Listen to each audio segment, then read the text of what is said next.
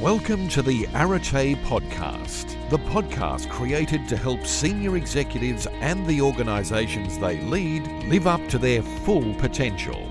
Join us for cutting-edge interviews with leading senior executive and board members across all industry sectors, and for practical tips to accelerate your executive career. And now, here's your host, Richard Treeks. Well, Terry, it's fantastic to have you along on our podcast today. It's great to meet you. And though people can't see, I can see that you're sitting somewhere. You've got some very auspicious looking jackets in the background of your office. Tell us a little bit about those. Oh, yes. All right.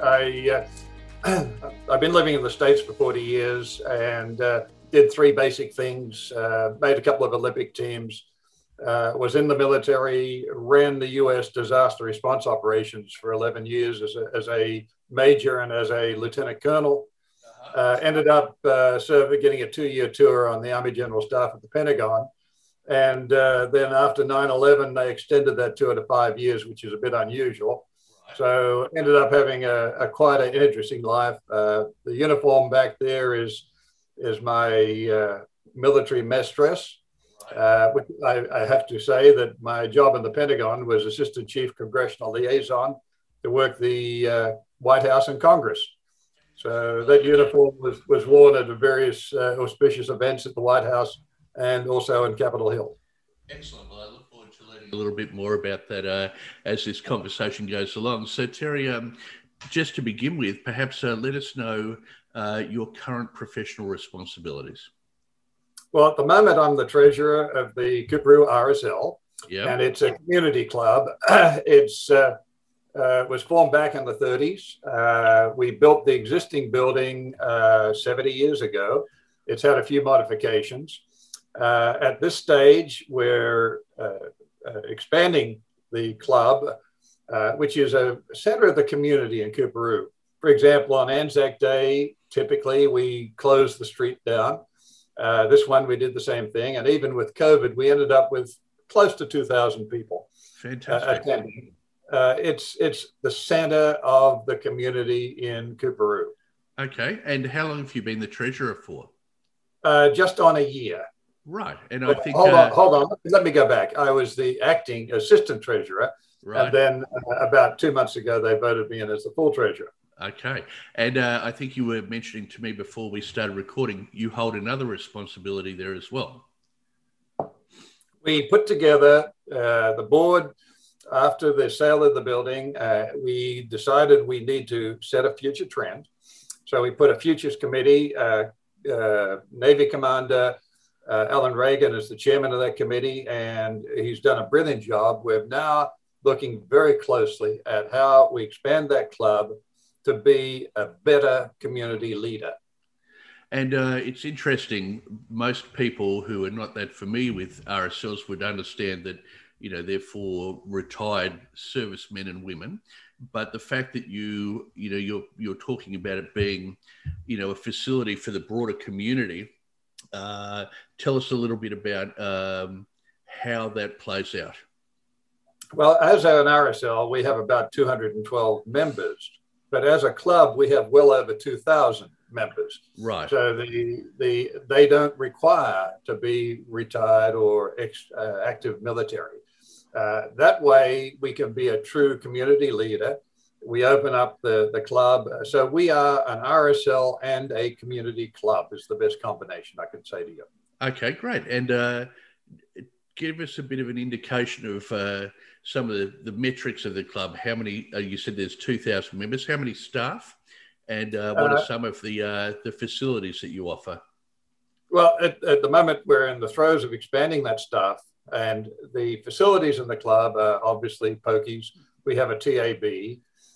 We put poker on of an afternoon, Saturday afternoon, and we're actually holding the regional poker tournament in a week or two. And as a club, we also host Rotary, American Legion, the Australian American Association, and various military groups, the Submariners uses. So as such, we open the club up as a community club, And to try and be a true club citizen, community citizen, we don't typically charge those organizations, especially if they're non-for-profit, to use our club. So therefore, it is a focal point for those people to come, enjoy the facilities. Our menu has a very high rating. I was noting that on the Google searches, as a menu, as a restaurant, we rate well above the other clubs in the immediate vicinity. So therefore, we're very popular. Good quality food at the right price, and that helps the community.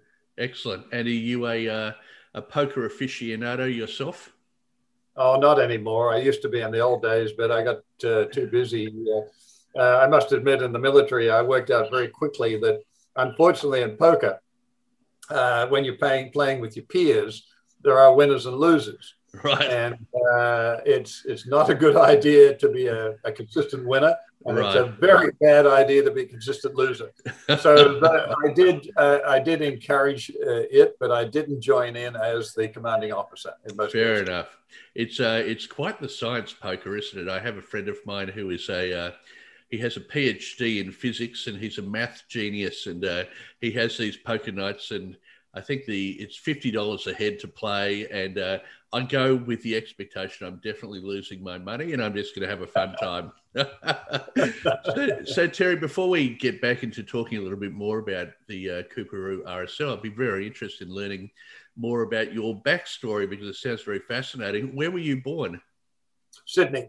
You were born in Sydney. Okay. Yes, I moved a company over to the United States many years ago, and interestingly enough, I didn't have a visa, a work visa, even though I ran a corporation over there. So I went to the immigration office and asked them how I got a visa, and they basically said to me, "You have to do something no American can do." So about 6 weeks later, I went to the national championships and beat both Olympians. And the military, of all places, offered me a means to process a visa. So I ended up joining the Army, went through the various courses and so on, applied for a green card in July, got it in January, received my citizenship in May, and represented the United States in a couple of Olympic teams for the next 27 years. Fantastic. What was your sport of choice? Olympic shooting. That's why the military supported me. Fair enough. And did you come from a military family? Were your parents involved with the military? Well, my stepfather he and his brothers all went to New Guinea in 1942. He and three of his brothers, one got killed up in the Kokoda Trail. So that was the background. My uncle ended up getting a field commission as an officer in the Australian Army. But I had no incentive to join the Australian Army, though I had great admiration for it.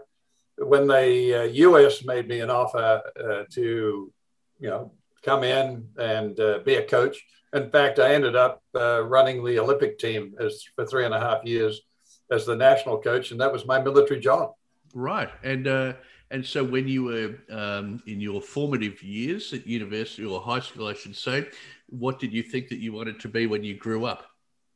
Well, that's interesting. I always tell any kids, you will probably have 7 jobs before you're 30.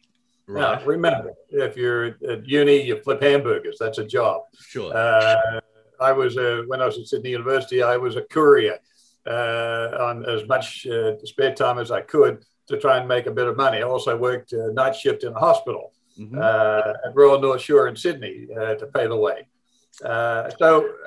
In my case, I didn't know, but I did start a company when I was 19, and it was actually successful. So I was quite surprised and did very well with it. I moved it to the States when I was in my late 20s. And what sort of business was that, Terry? Construction. Okay. In a particular area? Well, in Sydney, I was single and multifamily. In the United States, it was multifamily and small office buildings. And what led you initially into the construction game? I found I could manage well. I was good with people and enjoyed people. And that's the key thing that we as a club are looking for, team leaders, people that can actually motivate people. Right. When we interview, look, the most important thing of running a business is to get everyone agreeing to a set of goals.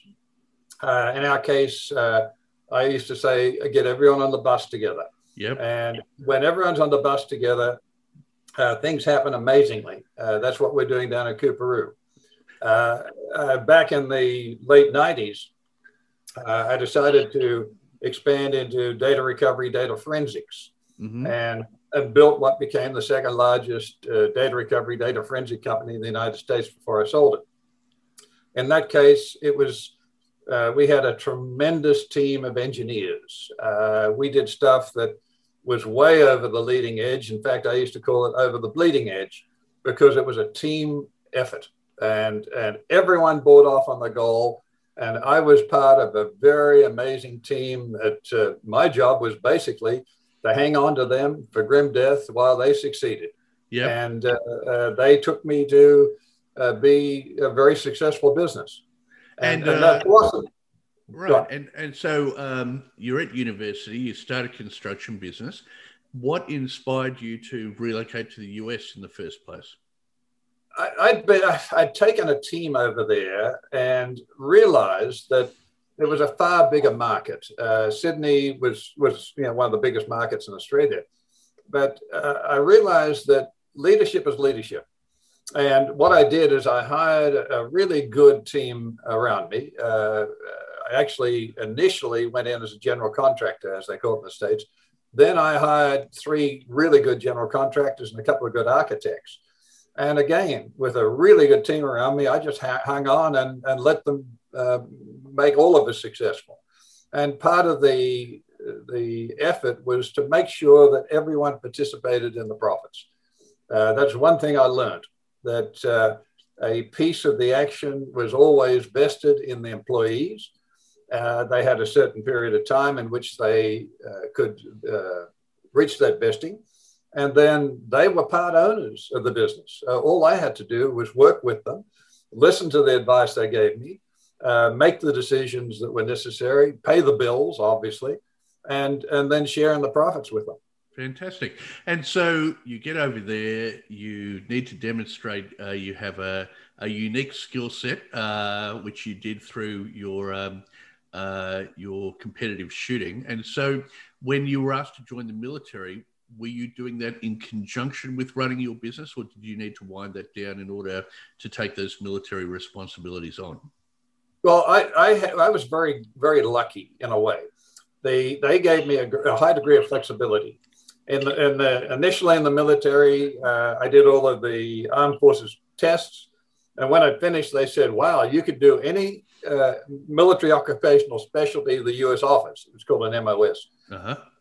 So I said, well, I'd like to be trained as a medic. So I ended up going through Fort Sam Houston and graduated as a combat medic as an enlisted. After that, I guess I excelled with the division, and they sent me to Officer Candidate School at Fort Benning, where I graduated. Now, in actual fact, they put me through all the engineer schools after that. So I'm a combat medic as a secondary skill, but now as an officer, I was an engineer. That's why I ended up running the U.S. disaster response operations, where we had to rebuild major cities that were damaged severely by hurricanes or earthquakes. For example, the first major project I got was San Francisco earthquake. Uh-huh. So I was put in the middle of that, activated a lot of engineer officers, and we spent $1.5 billion in the first week, basically making the place livable or passable, and then we moved forward. Subsequently, I did virtually every major disaster after that. I had to do the rebuild of Kuwait City in '92. And then the hurricanes. We had a major hurricane, Category 5, go across the bottom of Florida. And I took a helicopter up afterwards, and it looked like someone had let off about 4 or 5 low-yield nuclear weapons in a row. Right. And absolutely eliminated. Luckily, it didn't hit Miami, but the edge of it did. But the bottom end, Homestead, and all the way across Florida was absolutely devastated. And that was a real eye-opener. So putting the teams together, we had to clean up the place so you could actually pass on the streets, get the electricity on, get the water working, get the sewer system. It was all gone. And that was our job over the first 2 or 3 weeks. And we spent about $3 billion in 3 weeks down there. Got the place passable and then handed it over to FEMA, the Federal Emergency Management. So our job was to get in, do the initial responses, get the place so that it was passable, and then allow the Federal Emergency Management to come in and rectify. And Terry, obviously I'm a bit ignorant about these things, but it seems to me that as an Australian, that's quite, it would be fairly rare to be brought into the American military and reach that level of seniority. Are there many Australians who do that, or was that quite a unique thing that you did? Well, I noticed, actually, I came across a number of Australians. There was another officer in my division that was Australian. But actually, it was a big advantage. To get promoted from captain to major, they put me on the general staff of the Corps of Engineers. Well, there were no captains up there. So for the first couple of days, people looked through me because they knew I couldn't be there. I was a captain. Right. And then after a while, I actually got the night shift running the operations center for a major operation. And at the end of that, I went and saw the general and I explained to him that my background. The other thing, too, is my uniform. I have the 3 distinguished medals, they're called, for marksmanship. And I've got to tell you, when I left the U.S. Army, I was the last person to have all 3 of those medals. So to go into a briefing, which they regularly did, I ended up doing a lot of briefings at Congress to get budgets. To have an Australian accent immediately got the attention of those listening, rather than sit there and play with their doodle on the pad or play with their phone. They tended to sit up. And then the uniform with the marksmanship medals was a real eye-opener. So usually for the first 3 or 4 minutes, the briefing ended up as questioning me, where are you from? And my immediate comment was, I'm from the Deep South. And that always generated a what? Right. Or something like that.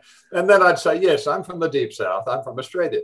And it's amazing the attitude in the United States to Australia. It's very, the marketing campaigns that went on in the 80s with Paul Hogan really did help Australia enormously. So I guess I was looked on very favorably in those briefings, et cetera, and was quite impressed. And just to come back for a moment, so whilst you were in the armed forces, your business was still running, or did you wind it up? No. I was activated in for disasters and deactivated. Right. So I would run my business. When I was on the Army General Staff of the Pentagon, I'd typically spend a day or 2 a week up in Washington, and my team would run the business. So it sounds like between business and your armed forces career and your sporting achievements, you must have been a very busy man. Oh, it was fun. Yeah, as I keep on telling people, I did 3 things. I built, actually, the last 4 companies I built were tech companies. And of course, I remained competitive. Finally, in 2002, I realized my world ranking had dropped to 17, which to me was disastrous. I continually won national championships. I won 17 national titles over 27 years. And so I decided to retire. And then when I did, I suddenly had all that spare time, even though I was on the Army General Staff at the Pentagon at the time, and then continued building businesses and had to retire the military in the end. And that gave me more time to focus on community and charity events. I founded a couple of really big charities over in the United States. That's why when the RSL asked me to sit on the board, I did it immediately out of respect for Australia and my stepfather and his brothers and my step uncle who was killed up in New Guinea. And what space did your not-for-profits work in? Primarily education. There was one that I put around a high school that was failing. It ended up at a stage where Well, bad teachers is the best example I can give you. The school was down to about 350 students. It was what they call a junior high school, up to 8th grade, I think you'd call it here. Mm-hmm. And I stepped into that in the mid 80s, and that was my first foray into a nonprofit. We raised $3 million for it, but also I brought in a headmistress, paid her a salary that was about 20% above what she expected, which was a no-brainer. And I told her, not a problem, but through your efforts, you need to raise 4 times your salary every year. And I'll give you the vehicle to do that. We had dinners and events, and she'd do presentations. Mm-hmm. And she exceeded 4 times her salary every year, which means we paid her additional bonuses, which we're allowed to under the foundation system. And when I left, that school had gone from 350 to 720 kids. And the last time I heard, it was the largest junior high school in the state of Texas. Right. So it went from a point where they were going to pull the plug on it because they couldn't afford to keep it running to, interestingly enough, just before I left, we were turning away 400 kids. So I built another 6 classrooms from donors and put plaques on the walls and so on, and had them fully paid for before they were finished. So they're the sort of things that I enjoy doing. I had 22 kids at the local university under a scholarship program in North Texas. And that worked very, very well. Obviously, I wanted them to be in a marksmanship arrangement and preferably a ROTC, which is, you would call it the Cadet Corps, but they call it the Reserve Officer Training Corps at the university. And that was very successful because we had highly motivated kids that would come in from other states. They'd take the scholarship and they would then graduate from the university. And a lot of them went on to be engineers like myself and did very well for themselves in the United States. Fantastic. And so what was it that led to you returning to Australia? Oh, look, I'd been coming and going to Australia a bit over the years, so I hadn't ignored it. But when my mother died back in 2002, there wasn't a great incentive to come back. But I also always missed Australia. I love Australia as a country, and I love the people. And I started looking up my old schoolmates, and then finally decided to call it quits and come home. Went back to Sydney. Just didn't enjoy it as much. It's now kind of, very overpopulated, I thought. Busy. But my family grew up in Queensland. My mother grew up just near where I live here. Her father was Premier of Queensland for 6 years, went on to federal politics, where he was Deputy Prime Minister and Treasurer of Australia. So, my family background is Queensland and Australia. My mother always said to me, "You will come home, dear, won't you? This is your home." And I said, yes, Mum, I will always come home. So I did. And so when was that? Just a bit over a year ago, year and a quarter ago. Oh, so very recently then. Yes. And the first thing I did was go and join the Coorparoo RSL because it was the best rated RSL club in the area. And were your businesses still running in the US up until you returned? No, I'd sold them. At the moment, I've got a number of patents in intellectual property, and I have a team in Sydney that are now implementing those patents with another team I have been using over many years overseas. So the two teams are combining to develop this technology portal, I call it, with multiple platforms. Okay, fantastic. And so moving now to have a bit more of a conversation about Coorparoo RSL. You joined as a member, I imagine, because it was the local RSL. What inspired you to take a more active role? Great people and very, very good leadership. I met with the president, Merv Collenberg, a real gentleman and obviously a very effective leader. The committee, I'd met them socially. I turned up at the annual general meeting, would have been about 11 months ago, and they elected me to the board. And then the treasurer that had been elected, well, he sold his business and ended up not turning up. So I was acting treasurer for about 9 or 10 months, and then I got officially voted in as treasurer at the last annual general meeting. But as a club, it is the community leader. Mm-hmm. It's just the way the community has respected that RSL. The other thing too is we've opened it up very much to non-RSL, non-service. Mm-hmm. And I would say at any given moment, the majority of the people at that club are not necessarily RSL members. And when you're talking about the future of the club, which is something that you're obviously quite passionate about, what are the things that you're excited about in terms of the future prospects? Well, the one thing that I've been very, very fortunate about in my businesses is to see the future. And I use that word loosely. Mm-hmm. In other words, anticipate the future. Mm-hmm. The technology company I put together in the mid-late 90s, I could see what was happening with technology and systems. And therefore, I put together a structure to be a data recovery, data forensic business at the point where that became extremely desirable. Mm-hmm. And so, I didn't necessarily build a business, but it came to me, developed the technology base, and it took me just under 7 years to go from nothing to number 2 in the country. With the RSL, I see the future there for that club, and so does Futures Committee. And the plan is to grow that club in 2025 to be the community leader and the best RSL club in the region. And we will do that with the plans we've got in place now. And so how would you measure that? What would be some of the key indicators that would let you know that you've achieved those goals? I would say, well, the goal, the interim goal at the moment is to make sure that every day in December up to the Christmas holidays, the club has events on. Mm-hmm. That would be a great goal to achieve. And that gives us, at the moment in our Futures Committee, about 6 to 7 months to achieve that. And I think we're going to do it.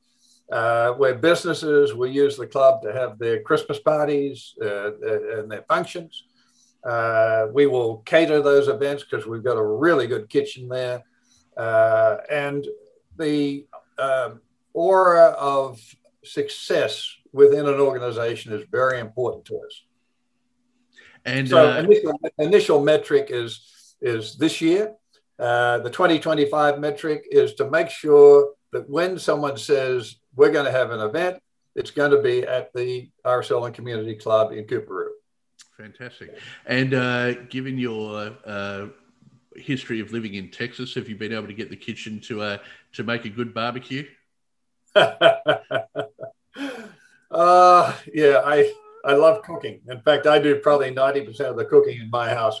My partner doesn't really complain about that. Right. She's very, very happy about it. But I tell you what, interestingly enough, being a typical Australian, I eat more curries than I do barbecue. Right. Yeah, and also, I built companies in Texas, New Mexico, Florida, and Washington, D.C. So I did have a pretty good span of the Deep South. Fantastic. And so what's the curry situation like in the South? Are they good for making a mean curry? In the United States, it's very hard to find a good Indian restaurant, I'm sorry to say. Nowadays, it's a bit easier. But the reason I love cooking Indian food is because I couldn't find a good Indian restaurant. Fair enough. Now when I moved to Florida, it was very interesting. I found because a lot of the people from the Northeast, Boston, New York, New Jersey, moved to Florida, they tend to have a very good tolerance for excellent curries. Right. So I was okay down there. There were a number of really good Indian restaurants. Oh, you're a man after my own heart. I have a slow, what they call low and slow barbecue, and I like to do my briskets and so on, but I cook a lot more curries than I do that. And so, Terry, I'm just interested, what do you think it is about you that has given you this capacity to have this future predictability that perhaps others don't?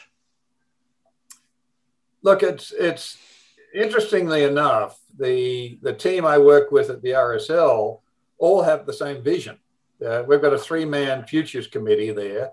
And when I told them what I thought and threw it out on the table, I was quite surprised that we had 3 people thinking the same thing.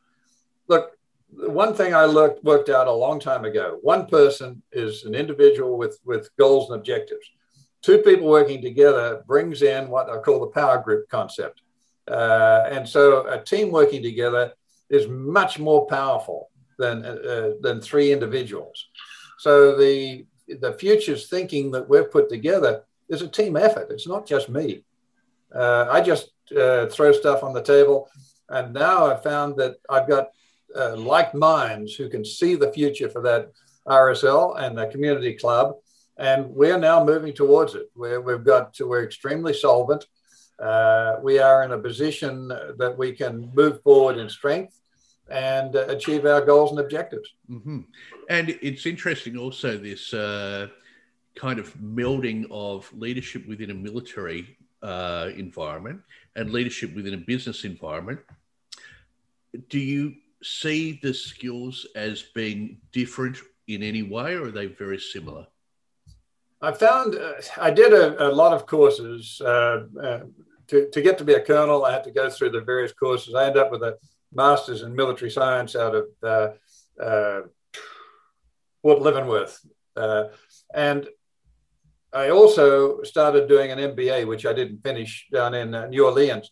And I was quite surprised. The MBA program taught me the concepts of leadership and accounting and so on. But also the military pretty well followed the same system.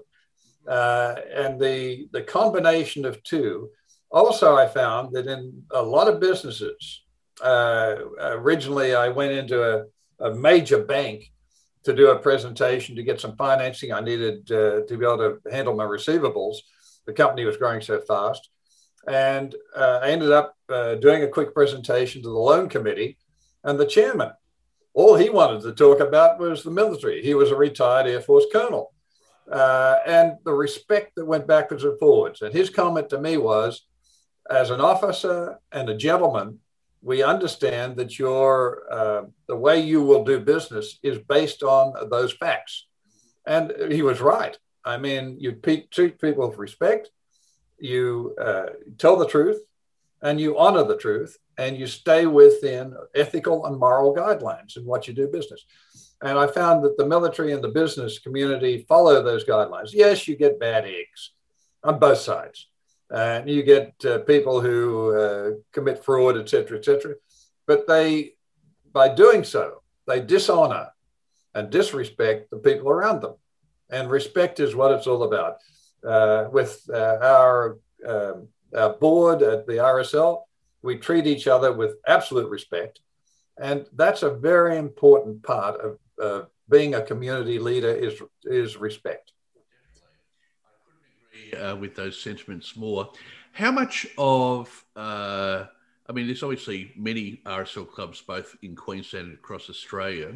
How much sharing of ideas and philosophies and strategies and so on happens between the clubs, or are you largely running your own race? Oh, no, we work together. I was at the annual general meeting for the SED, Southeast Division, a couple of months ago. And they've brought in consultants to review and I think there's about 105 clubs in that Southeast Division. Yep. So it's a big organization. Well, from that meeting, I brought in the auditor that had handled the audits for SED, plus a number of the RSLs. That auditor has really helped us because we try and share stuff. And he'll say, why don't you contact such and such an RSL club? They're having the same problem you had in this area. So I'll call up, yes, this is the solution. So we tend to be an individual organization, but we're part of a major team. Also, one thing that's happening, and I hope it goes through, is to allow, the Constitution has to be changed for Queensland, but that will allow the son of a returned soldier or returned serviceman, they can be Army, Navy, or Air Force, to also be an RSL member, and the wife can be an RSL member. Now, if that goes through, that'll expand the RSL in Queensland rather dramatically. And it will also pay respect to the sons and the daughters and the wives of the servicemen. Because let's face it, they had to put up with that service member being absent in war or whatever. So they should be members. And I expect that will go through, at least I hope it will go through the constitutional change in December. That will allow our organization or our club, the Coorparoo RSL, to expand dramatically next year. So you can see that the future has already been painted for us. All we have to do is be ready when that change happens to expand our organization. And also, I imagine, with a lot more female participation in the armed forces now, how's that changing your membership? Not the wives, but the actual female people who have served? Well, we're in the throes of a search committee to expand our subcommittees and our board. And one of the failures we have, and I found that immediately, was we don't have as much female participation as we should. And let's face it, that's a very important part of our organization. So we're in the throes of expanding that too, so that we can meet those requirements. And again, if that constitutional change happens in December, the wives, the sons, and the daughters can become RSL members. So we want to open our club to the youth, game rooms for the kids, so that the parents or the grandparents can bring the kids down there, put them in a game room where they can have fun, and they will keep on saying, "Hey, Dad," or "Hey, Granddad, please, can we go back to the community club again?" And that will expand our ability to bring in and further support the community. And that's one of the things that we haven't been doing, but a number of the other RSLs are doing that. And therefore, we've seen that. We see that's the future, and that's where we want to head, because it's the aura of RSL are, old retired people. Yeah. Well, we have a lot of other things that we can give people too. And especially in a community like we have, it's not open just to the military. It's also open to the community. Right. And Terry, you're obviously somebody who likes having, lots of challenges and fingers in lots of pies. What sort of other things are you up to other than your involvement with the RSL now? You mentioned you've got these intellectual patents, but what else keeps you busy? Well, the RSL is my love at the moment, I have to say. Okay. And I put as much time into working with that club and the RSL down there to be successful. I also work with my technicians, my developers, programmers. Yep. And we're expecting to have our technology available to move over to the US probably in July, August timeframe. Okay. So that's, and also I'm very active in the Rolls-Royce Club as a member, and that's the other joy I have. Uh-huh. Yes, you were talking to me before we started the recording about recently driving to Melbourne for a competition. Yes. And I imagine that must be a very interesting bunch of people that get involved in that. Well, the funny thing is I was talking to the president of the company doing our technology development in Sydney, and he's a typical Sydney-sider. I've known him for 40 years. And I said, I'm going down to Melbourne next week. And he said, why? And then I said, well, actually, I'm driving to Melbourne. Then he said, oh, why? And I said, I'm taking my Bentley down there. And he said, oh, I can see now. Right. Well, if you're going to drive from Brisbane to Melbourne, I can't imagine there's a much nicer car to drive in than a Bentley. Well, it gave me a chance to go through the Outback and through the Pilliga. I went to boarding school in the Southern Highlands, and so over 50% of my classmates were from the Outback. Uh-huh. So I got a chance to go through some old towns that I'd driven to when I was young, and all dirt roads, obviously. Yeah. And now it's actually blacktop through there. Right. And did you catch up with any of your old school buddies? Oh, I did. Only a couple, but I do see them regularly. I have dinners over at my house. where the last time we had 12 over here. So there's a few of them around. Oh, good on you. And is there any parts of living in the US that you miss now? I have to say, Australia, now that I'm back, I really don't miss the United States. I enjoy getting back there once the borders are open, but only for business. And I'll basically run everything from this side. And what I'll do is I'll put a management team together over there, and that management team will run the operation and send me reports. That's basically the way I've always done it. But I'm definitely staying here in Australia. I love Australia, always have. Fantastic. It's interesting. I was born in Canada. I've lived in Australia since I was 4, but I think it goes both ways. Australians have a view of the US which is largely media driven, and so it would be easy to think that America is just absolutely in chaos. And certainly from the American side, talking to a lot of Americans about their understanding of Australia, it's not all Crocodile Dundee and throwing shrimps on the barbie. But I look at, you've obviously had a fascinating life, Terry, and I think we could talk for hours about your experiences, but I'm very respectful of your time. Before we wrap it up today, is there anything else you'd like to add about the RSL or any points you'd like to make? Just that we're assembling an extremely good team down there. That team will be empowered to meet the goals and objectives that we will agree on. And we have the initial goals and objectives in place. And I would, if I was a lot younger, I would want to be part of that team on the operational side. Nowadays, I don't mind sitting on the management team to enjoy seeing the team we're putting together succeed and excel in the club arena here. Well, that's excellent, Terry. I believe that the RSL must feel very grateful to have you as part of their committee, to have somebody of such experience and both strategic and operational capability. Thanks very much for your time today. I really appreciate the conversation, and have a fantastic afternoon. Thank you. Thank you for listening to the Arete podcast with Richard Triggs. We frequently feature guests from organisations we are currently recruiting to build the company brand as an attraction strategy for candidates. If you would like to promote your organisation's brand as an employer of choice, please contact Richard directly on 0403 588 517 or via email richardt@areteexecutive.com.au. The Arete podcast is brought to you by the Experts On Air Podcast Network.